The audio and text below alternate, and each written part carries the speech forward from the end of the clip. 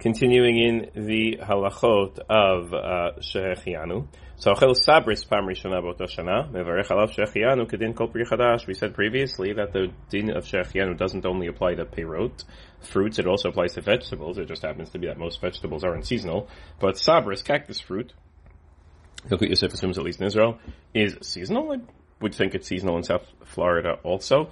Each location would have to determine whether it's seasonal or not, whether it's available or not, and therefore it would get a shechianu just like everything else.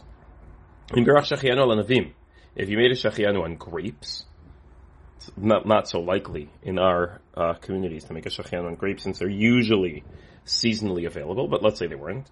So, when you drink wine from those grapes, you don't have to make a shechianu. We generally don't make a shechianu on wine. We make a shechianu on fruits, but certainly not on new wine, yain chadash, because generally older wine is better, so they're generally not, but the point is here that he's making is once you make a shechianu on the fruit and then the juice of that fruit, you wouldn't make a shechianu. A fruit that's not seasonal. So but you perhaps, I didn't eat from it for a number of years. So then they know there is no shechianu. The shechianu is only on fruits that are seasonal. Similarly, you don't make a shechianu on unripe fruit. It only must be when they are ripe. Eat meat or chicken for the first time in your life, or anything else. It's not just food that I like that I make a shechianu that I'm pleased with. It's only fruits and vegetables that grow. There are those who have the practice during Sfirat HaOmer not to wear new clothing. New clothing such that if I would have worn it for the other days of the year, I would have made a shechianu, that they don't wear it during Sfirat HaOmer.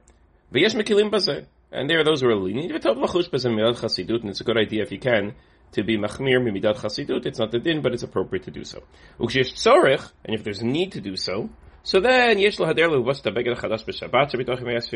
do it on Shabbat, so you make the shechianu on Shabbat, and you can make the shechianu on Shabbat.